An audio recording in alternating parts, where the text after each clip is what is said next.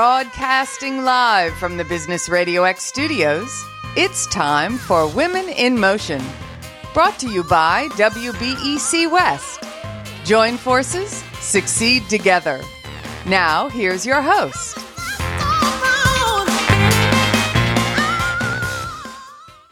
Lee Cantor here with Dr. Pamela Williamson, another episode of Women in Motion brought to you by WBEC West. So excited to be talking to the folks we have on today. This month's theme is Women in Construction, and this episode is going to focus in on Milestones to Millions. You got quite a group today, Pamela. I do, Lee. It's great to be with you again. And today we are focusing on women in construction and milestones to million. Both of those topics are quandaries, right? Because in the United States today, we have, if you round up, about 800,000 construction companies. And out of those 800,000, only 3% are actually operated and owned by women-owned businesses or women-owned entrepreneurs. And then when you look at milestones to millions, what's even a crazier thought is only 3% of the women-owned businesses in America today make over $1 million in revenue. So I'm excited to have the two women here today that we are speaking with.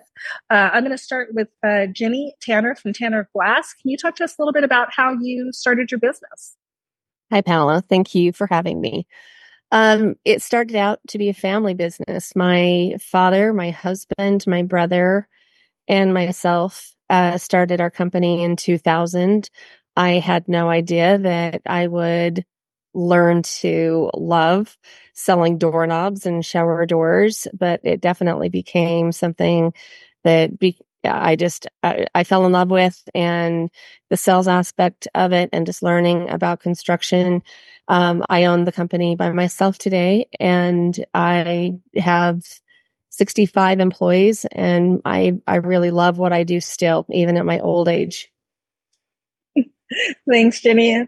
Barbara Myrick from B&N Construction, located in Colorado, correct? Correct. In the beautiful Front Range of Colorado Springs. Mm-hmm. So tell us a little bit about how you started your company. I've heard your journey before, which I love. So I'm excited to hear you share it. Well, actually, if it was my family's choice, I wouldn't be doing construction. My father had 6 sons. It was 13 of us. And I was the daughter that stepped up. The 6 brothers couldn't figure it out. So he did horizontal construction, and I wind up starting home renovations in 94. So I tell everyone, before there was a Chip and Joanna Gaines, there was a Barbara and Jay, and we did flat work and foundations. And then in 2000, I ventured into the government sector where I found my niche, and I just love it. And, Jenny, I wouldn't say we have old age. I would just say we're just very, we have a lot of wisdom. How about that? I wouldn't put age with it. And so love what I do. Love what I do. Me too. Now, Barbara, was yours a family business as well? No, actually, my father worked for the same contractor until the day he died. So you talk about loyalty. He started with asphalt and horizontal construction at 23 and it kept going until he was 72. So it wasn't a family business. He wanted the family to do a business, but it didn't happen the way he wanted. It was a daughter that stepped up and did it. So then in your firm, is your family involved or is it you? It's just me with employees. We have, currently work in 3 different states: Colorado, St. Louis, Missouri, and Tampa, Florida. Now, Jenny, coming from a family business, was that something that was expected? The kids were supposed to be part of that, and then you just kind of followed along, or was that something you were like, okay, I really enjoy this, I'm going to pursue this? Absolutely not. I am someone that has had 100 jobs in my lifetime. I've been fired from jobs. I've quit jobs. I've started things on my own. And I had no idea that I would do this. I was a flight attendant and I lived in Atlanta, Georgia. And I just got tired of opening cans of Coke and thought that after 10 years, if I hadn't met my future husband by then, he wasn't in Atlanta. So I decided to move back to Utah. And my father owned a company that did similar to what we do now. And he had a partner, and they didn't really like each other very well. And my brother worked for him at the time. So my dad said, "Hey, if you want to move back from Atlanta, I've got a job for you as a sales rep, peddling doorknobs and mirrors and shower doors in the Park City area." And so I thought, well, what the heck? I'll give it a try. So I moved back. I met my husband, who worked for my father the first day I got back. So I definitely felt like that was meant to be. And working with my dad and my brother, and my husband didn't become my husband for about 2 or 3 years after. But working with my family it was extremely challenging, getting to know them again after living away and loving them, but not really knowing them anymore as a grown up, and just learning the business inside and out. My dad was such a great mentor for me, and I really appreciated all the time he spent teaching me about the business and helping me understand, how to be profitable in this kind of business, because you aren't always profitable in construction. And then now, are your children involved, or does that kind of end with you?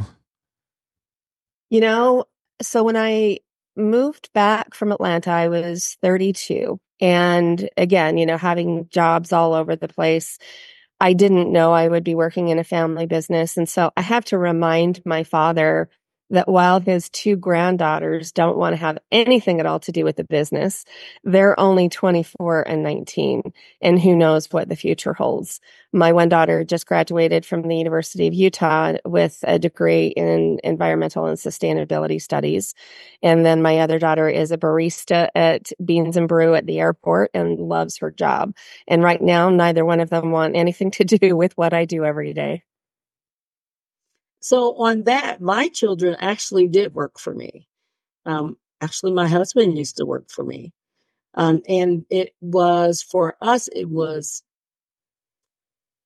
a struggle because I am very direct, and they couldn't separate work from home. And so it was best that none of them worked for me. And so my husband and I started a business together, and then I seen beyond what we could be.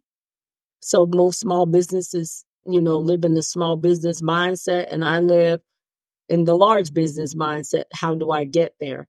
And my family just wanted to be the mom and pop, right? And that didn't fill me. It didn't satisfy me. And so my husband left the company, and then he does his thing now. He plays in dirt all day. So he excavates, and that's what he does, and he loves it.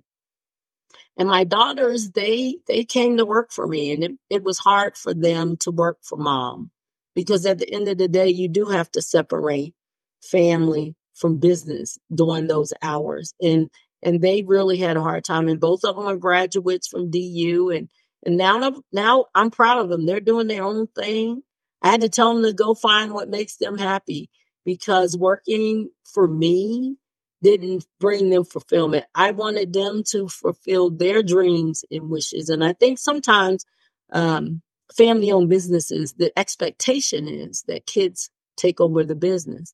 But is that their dream? Is that their passion? Are they going to give their 150% like we did to build a business? And so I had to come to grips with that myself as a mom, that this was my dream. This was my passion.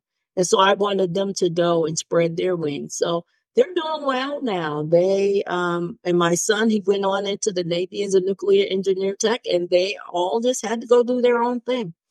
But I see it now. That was the best thing that for me, was to let them go and be the eagles and soar that they could be, because it wasn't with me in the company.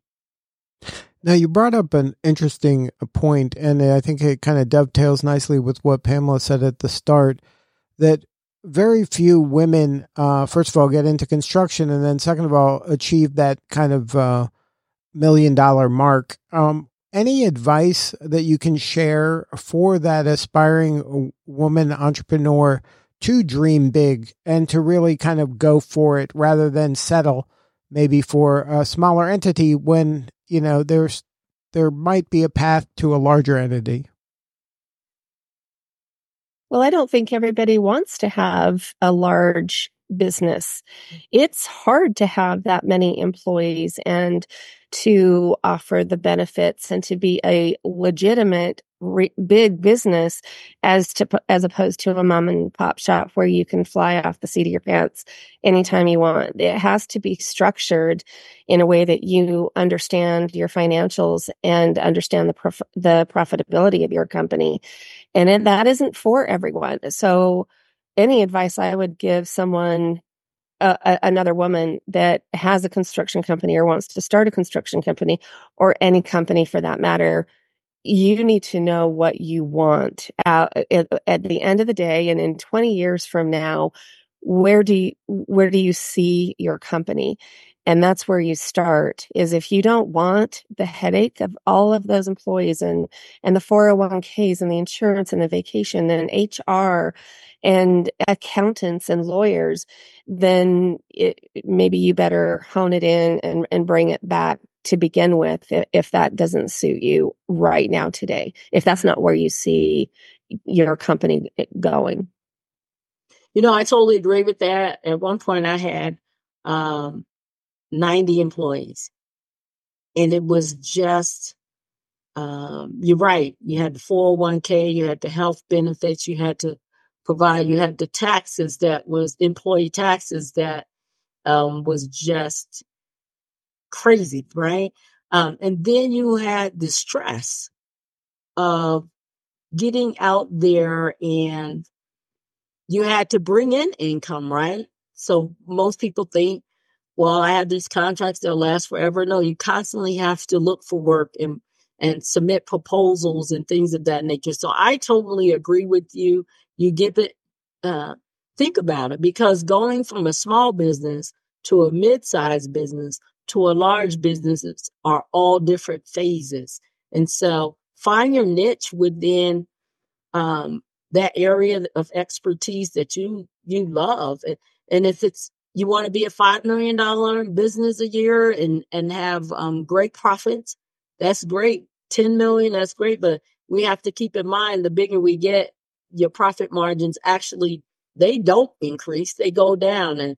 And so give all of that some thought. I mean, being great is good, but there's heavy roles and responsibilities that come with being large and great and all of those things. So great point. I would take that and, put that in my. Now, were there any challenges as you were kind of going, evolving in your business where you were like almost stopped, but you kind of powered through, or you got help and were able to kind of overcome them? One of my challenge was, I think, I know it was access to capital. I think most small businesses struggle with access to capital. And so getting the head around your financials and your profits, and understanding not to take everything out of the company that you make, because you do need to grow, was some lessons that I learned that helped me move to where I'm at now. So learning those basic fundamentals of financials and, Jenny said, making sure you have an attorney. Even as a small business, you need to have an attorney. You need to have a good accountant. You need to have a good bonding company. And I think sometimes we don't look at all the parts and pieces that come with doing it. It's after we get in it that we have to realize that we have to do those things. But access to capital was a challenge for me for my growth. But once I got my head around it, I'm okay. I understand it. Yeah, I actually have somewhat of a sad story. As we were going into the recession, and we're in both commercial and residential construction.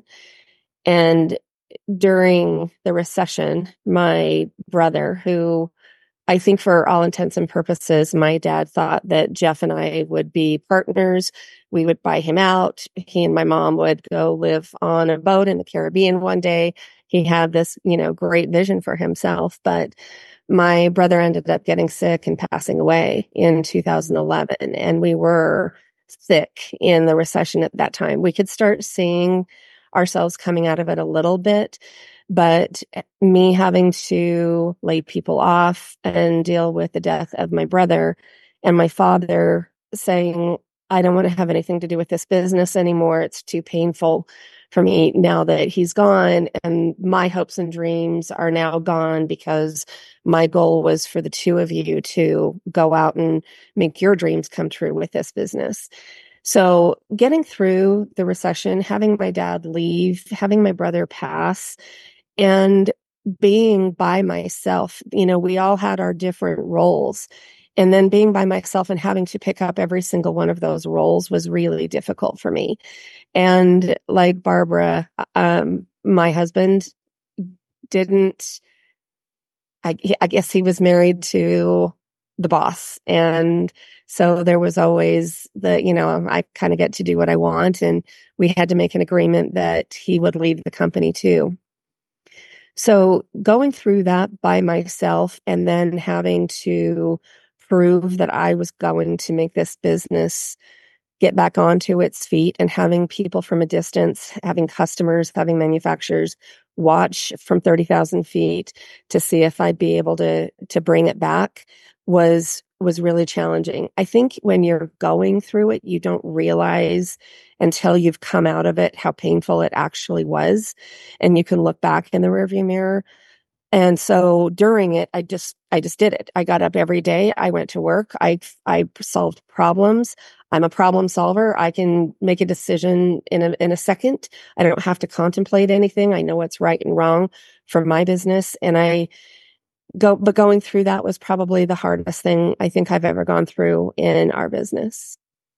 So, you bring something. Thank you for having me reflect. So in 2017, I wound up with breast cancer. And so I had to leave the company for health reasons.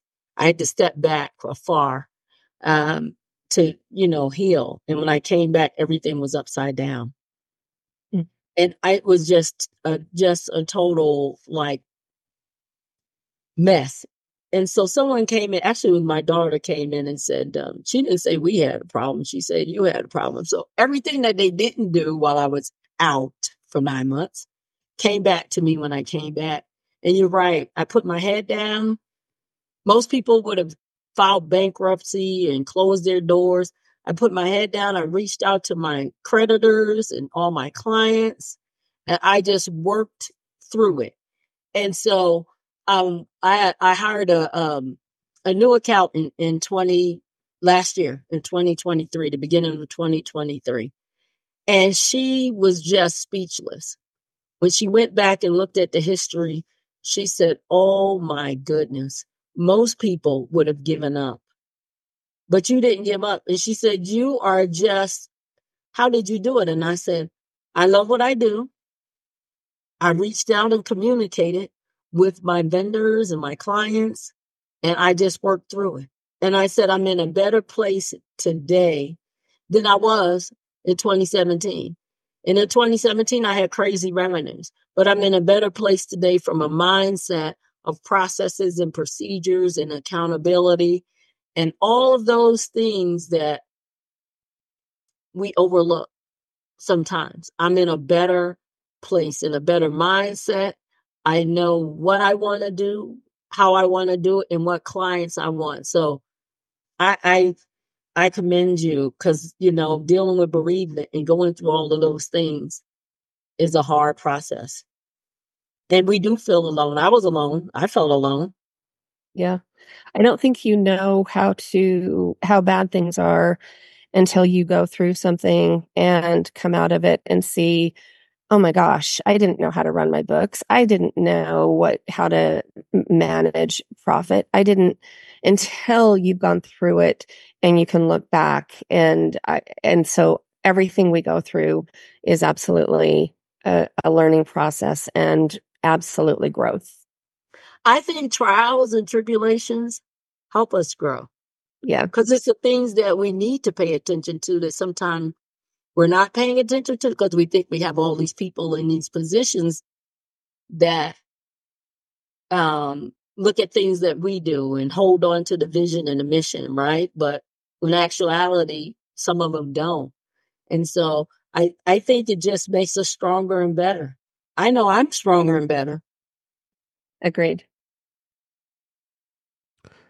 Now, when you're going through something, both that you each went through, how do you kind of find that true north, or does that never change? Is that what helps keep you going, that you have something in your head that you're kind of working towards, and you know that I just have to, just put one foot in front of the other and just kind of grind here, and it'll be okay if I do that. Like I have control of that. Like, was there something that was telling you that, hey, I'm on the right path, I'm going to be able to get through this? I think for me, following my gut, which is such a cliche, but it really is true, at least for me, that I have to listen to my instincts and know what feels good. And if it's too hard, then maybe it's not worth it. But I mean, that doesn't mean that you shouldn't fight for the things that are difficult. It just means that if you just keep getting tripped up over things that don't make sense, then maybe it just isn't the right thing.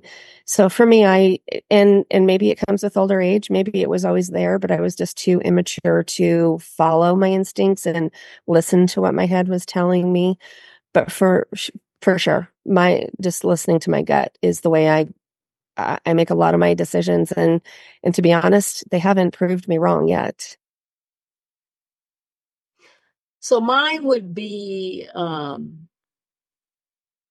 find my strength in my faith during those times where I have to go back and reflect on what I should have been doing. And maybe I chose to try a different path, and I always come back to where I'm supposed to be.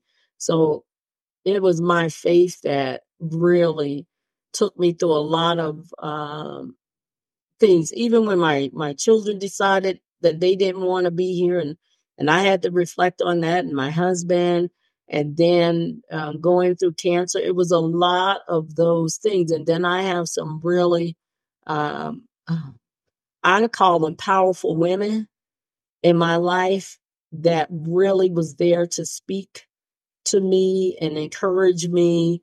And to tell me that I wasn't crazy, and with some of the crazy ideas that people would say is crazy, they would say, gosh, that's amazing. When are you going to get that going? And so just having that strong network of women, even Pamela at times, she would call me and check on me to help me get through those hard times, because as women, we seem to hold things in more and try to figure it out ourselves. But I've learned over the years that I just share and have everyone else come in and help me. So it was my faith and some strong women that I have in my life. So, Barbara, I think that that's significant. And I think that as people start looking at either starting a construction business or expanding their current business, having a tribe is important. And so I don't know if either of you want to talk about any of the organizations that you belong to that have helped you as you've been growing your business. So WeBack West is amazing, and WeBack in totality is amazing for women. I've done several committees with the state. I've been on the minority business office with the state of Colorado. I've been the board chair for the Southern Colorado Women's Chamber. I've been involved in various organizations.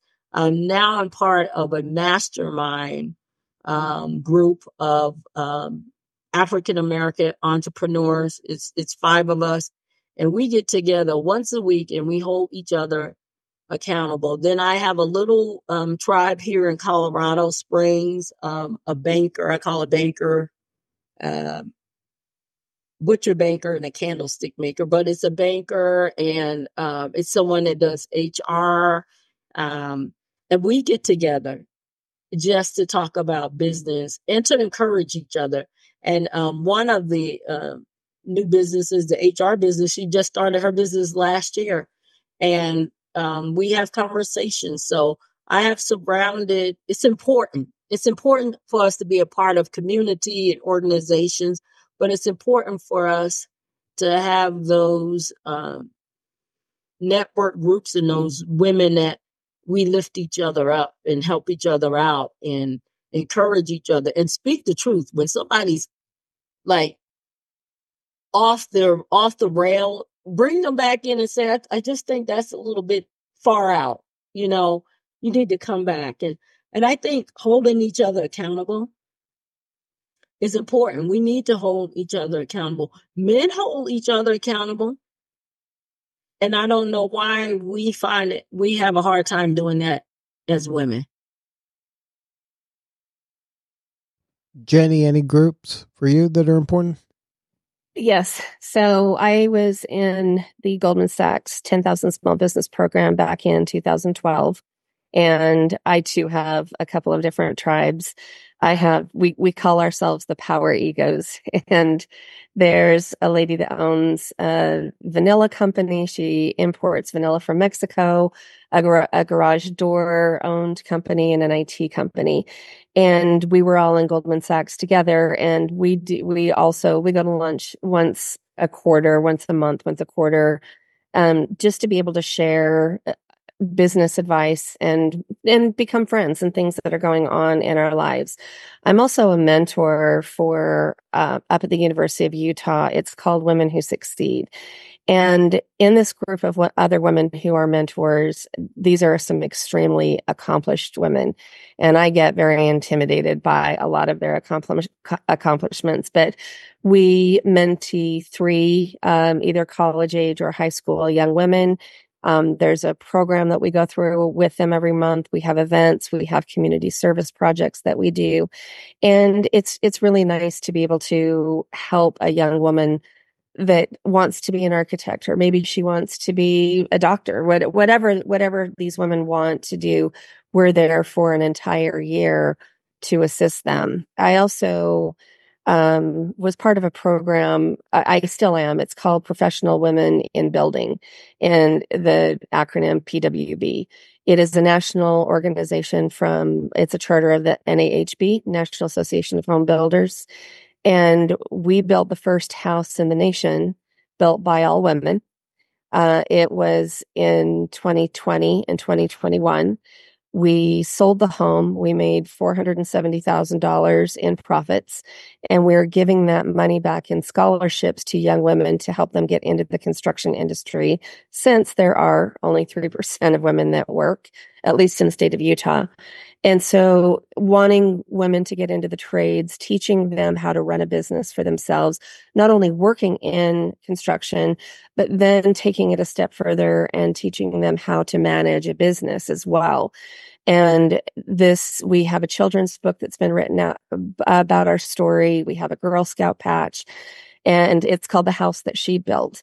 And the 2-year experience that I went through with these women completely changed my life. And we are a tribe. We have each other's backs. We hold each other accountable. I sit on other boards as well. I'm directly involved with a lot of the homeless community issues that we have in the state of Utah. But the PWB and the mentorship that I have through the Women Who Succeed program, and then my Power Egos, all of those women have my back and they hold me accountable. Like Barbara said, we have each other, and we share and we cry, and we've all been through trauma together. And we get together and we laugh and we cry and we drink and we have a lot of fun together as well. So, and there aren't that many, I think women have a tendency to be more competitive. A lot of the panels that I sit on, I'm always hearing the same thing, that a woman would never apply for a job unless she could check all of the boxes. A man applies for a job without checking any of the boxes and said, hey, if I get it, I get it. If I don't, I don't. Who cares? Where women feel the need that they have to be perfect and they have to check all those boxes. And I don't think there are a lot of women that own really successful businesses, let alone in construction, who have someone that is going through the same pains that they go through, talking about employees and do I keep this guy? And, do I go from an IRA to a 401k? And just a lot of the really intense conversations. There are just not a lot of women out there that are able to share in the experiences that we're going through. Mm-hmm. Now, is the construction industry your father's and grandfather's construction industry, or is it slowly changing?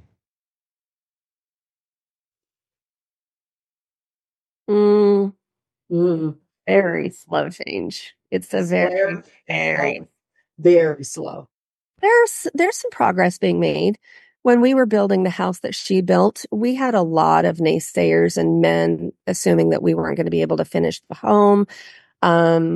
The company that we bought the land from had clauses in our contract in about 20 different places that if we have to take the house back and finish it for you, and we just didn't get a lot of confidence from people that we'd be able to finish it.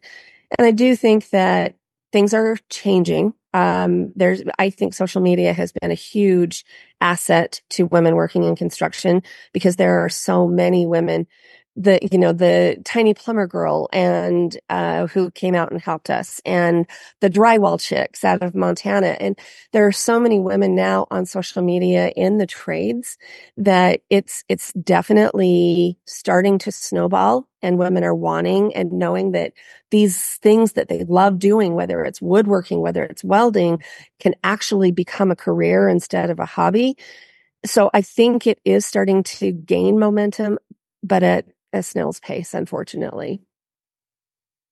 I think, go ahead, Barbara. I think it is a slow pace, but I think what holds a lot of women back is getting access to things that they need to be successful. That the business isn't passed on, that they have to figure out how to buy equipment, figure out equipment and trucks and all of those things, the finances, and how am I going to finance this and all of that. It's so much that the challenges that come with women getting as an entrant into this here in the construction industry, it can be quite challenging. And I think that contributes to the slow pace of women entering into the construction industry because there are so many unknowns, and it's a huge obligation and finance commitment that you have to do in some areas. And the perception is it's laborious. And so you're out in the field getting dirty and you're freezing or you're sweating. And a lot of women think that's not for me, but it doesn't have to be like that. Mm-hmm. I totally agree. I still wear my stilettos. Now, is technology helping in that way to make it not as physically demanding as maybe it has been in the past? Absolutely. Mm-hmm. So you're finding younger women and girls, like at least considering this as a career path, maybe more than they would, in previous generations? So what I do, I go to the high schools, and because most people have the perception, so 80% of construction jobs are by white males in the industry, 80%. So I go into the high schools I go to the underprivileged schools here in Colorado Springs, and I've created a list of just about every position outside of vendor sales that's in the construction industry, the trades, and how you can start out as an apprentice. And it has changed some young ladies' mind, even young ladies that wanted to be architects, right? Okay, I can get into electrical engineering. I can get into mechanical engineering. And it's changing their minds on honing in on a specific area in college that they want, even if they want to go to school for construction management or just starting out as an apprentice. And what I've done is showed them the dollar value that comes with it. And if you start as a laborer, and what you can wind up being the president of a company, of that same company, if you stay and stick with it. So I have brought that added value within the community to change the mindsets of little girls that do like to use a hammer and a screwdriver, that does love front loaders and skid loaders and want to be a heavy equipment operator, but all they see is men doing it. So getting their mindset changing on how do I venture out into that trade or into that industry. It's not a conversation that parents sit down and have with their daughters at the dinner table. And that's one of the things we're trying in the PWB that we're trying to change, is just bringing awareness that women belong in construction. If they want to do this, they are completely capable of doing it. And high school guidance counselors need to be taught to have those conversations. And it actually really does start in second and third grade. And we go in and we read the book, that The House That She Built, and we talk to little kids about how, you know, their moms or their sisters or they can work in construction if they want to. And they just are jaw dropped thinking, yeah, but my dad is the one that does that. Not my mom. My mom stays home with me. And so changing that perception at a really early age is important if we're going to get more women into construction, and let them know that you don't have to put a 50-pound bag or a 100-pound bag of concrete on your back and walk it up to a house and put it in a wheelbarrow and mix it. That's not the way things work anymore. So the education about the new technology and how things work now, and just advising them and welcoming them in and letting them know that it's here if you want it and you can make good money doing it. And that they don't have to lose their femininity, right? No. You can still wear your stilettos and your dresses, and you can still have your nails done and your hair done, and you can still be who you are and still be successful in this industry. So we don't have to give up our identity to be in a male-dominant industry. We can still be who we are. That's great advice. Now, is there anything you would tell maybe that aspiring woman entrepreneur that's considering the construction industry? Is there some kind of do's and don'ts? Is there a way to kind of get your foot in the door somewhere so that you can kind of get an idea of what it entails and see if it's the right fit for you? Job shadow for sure. Mm-hmm. I mean, reach out to whatever interests you, whether it's a trade, being an engineer, working in HVAC, a plumber, or selling doorknobs, or if you really want the hands-on experience of being a framer and doing the woodwork, figuring out what you enjoy doing and job shadowing as much as you can. There are so many people that would welcome that and just drive around with you, do whatever. But then I do, now that I've been doing this for over 30 years, I do think having a good business sense, it helps you get off on the right foot. And so understanding what a balance sheet looks like and a profit and loss looks like, and understanding what the differences between them and what they actually mean is important, so that you know you're going in the right direction. And job costing, and you have to do what you love, but you're only going to do what you love as long as you're making money at it. So it's important that you learn the business aspect of it too, or at least you're hiring the right people that can do that for you. Mm-hmm. I totally agree with that. And then asking seek out a mentor and a coach, right? Just, and I wish when I first started that I had a mentor, because it was the lessons, I had some hard lessons learned. But I've learned so much that I share now.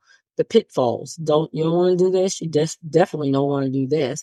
But seek out a mentor, and a coach to help you get through those things. And there's so many resources out there, and you just have to be dedicated to following up and attending and going. And I remember when I started my business, I was in Denver every day for a class. Every day, every time something came up. I know. So you're saying, when did she do business? It was in the evening, because I had to go to those classes during the day to get the knowledge, to meet the people, and to find mentors and those that encouraged me. Right. And so I would encourage people, new women that are thinking about getting into this industry, find a mentor or coach or both, and then attend those classes. You'll have to give up a lot in the beginning, but it's worth it in the end when you can sit back and look and say, I had something to do with this. I impacted my community. I provided jobs for people, and things of that nature. I sent some kids to school, right? I helped in my community with your organization that you're with mentoring. So I think all of those things just are so important for new entrepreneurs to do. Now, Barbara, in your business, B&M Construction, can you share maybe your ideal client and what's the pain they're having where you're the perfect fit for them? My ideal client is one that communicates very well. As I'm a good communicator, I want an ideal client to be a good communicator. Even when I have pitfalls and I'm doing something wrong, I want them to be able to come and say, you need to fix this. Their pain points and what makes me the best contractor for them is me being a good listener and not saying that I can do everything, but I have resources to help them be successful. So your clients want to be successful. And so my goal is to help make them successful, whether it is a quirky project that no one understands, because I've had them where they didn't even understand the project. I didn't understand the project, but I brought in the experts to help solve the problem. And so I want to be that problem solver for them. I want to hear their ups and downs, right? And what makes them frustrated with other contractors. I don't want to be that contractor that talks about another contractor. That's not the topic of discussion with me. But I want to hear out the client to see how I can be a good fit for them and help them be successful. Because when I look at my clients, they're working for someone else. They have a boss that they have to report to. And so helping them solve their problems, that's what I aim to do. And so I think me being a good listener as a contractor, but them being a good communicator that's the ideal client for me. Now, if somebody wants to learn more, is there a website or what's the best way of getting a hold of you to have more substantial conversation about the work? They can contact me at BMyrick, BMYRICK at BMC-i.com, or they can reach me on my cell phone, 719-205-4795. And if I don't answer, please do leave a message because I do return calls. Thank you. Jenny, what's your ideal client and how do you help, what are they looking for? What problem are they looking to solve when they work with you? My ideal client is similar to Barbara, is somebody that communicates with me and tells me what their need is so that I can address that need. I too appreciate honest feedback, and I want to be able to give honest feedback and not have them think that I'm being difficult. I want to have honest conversations about your schedule isn't working. And I love now in the technology world that we live in that a lot of my contractors have their schedules. Everything is web-based. So there's no, it's ready, come out now, and you come out now to put mirrors in a house that hasn't even been sheetrocked. And that's happened before. Those things happen in construction all the time. It's not a perfect industry. Things are never ready when you think that they're going to be ready. But having online scheduling is very helpful. And then if it's not working, being able to sit down and say, whoever's doing your scheduling is not helping you, because now we've got dry runs and we're going to have to start back charging. You're telling us things are ready when they're not. Having those conversations are very impactful to a long-term relationship. And instead of being looked at as a subcontractor, I prefer the name as a trade partner, because it makes everyone feel that they are on the same playing ground, and that a contractor doesn't get to always be the boss. And I get to tell them what my pricing is, and they get to choose it or not choose it. But I run my business, and I want the respect that from them, that they know that I know what my numbers need to be in order for me to stay in business, and that they respect that, and that it's a good price, and that I give the best customer service possible for what I do, and that they want that relationship. They want that really good customer service. They might be able to pay a little bit less somewhere else down the road, but they will never get the customer service from anyone that they will get from me. And that's why I have 30 plus year relationships with most of my builders, is because they know that anytime they call me, I will always answer the phone. It doesn't matter if somebody else can solve the problem. If they want to talk to me, then I know that they want to talk to me. They're calling me for a reason. They could call 50 other people in my company.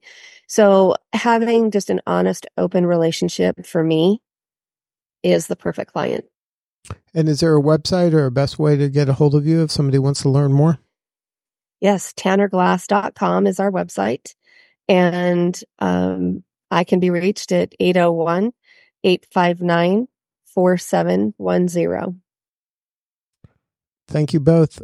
Pamela, what a show. Pamela, she can't even talk. She's so I was so engrossed in the conversation. But no, it was a great show. Thank you both for sharing your success, your hardships with us today.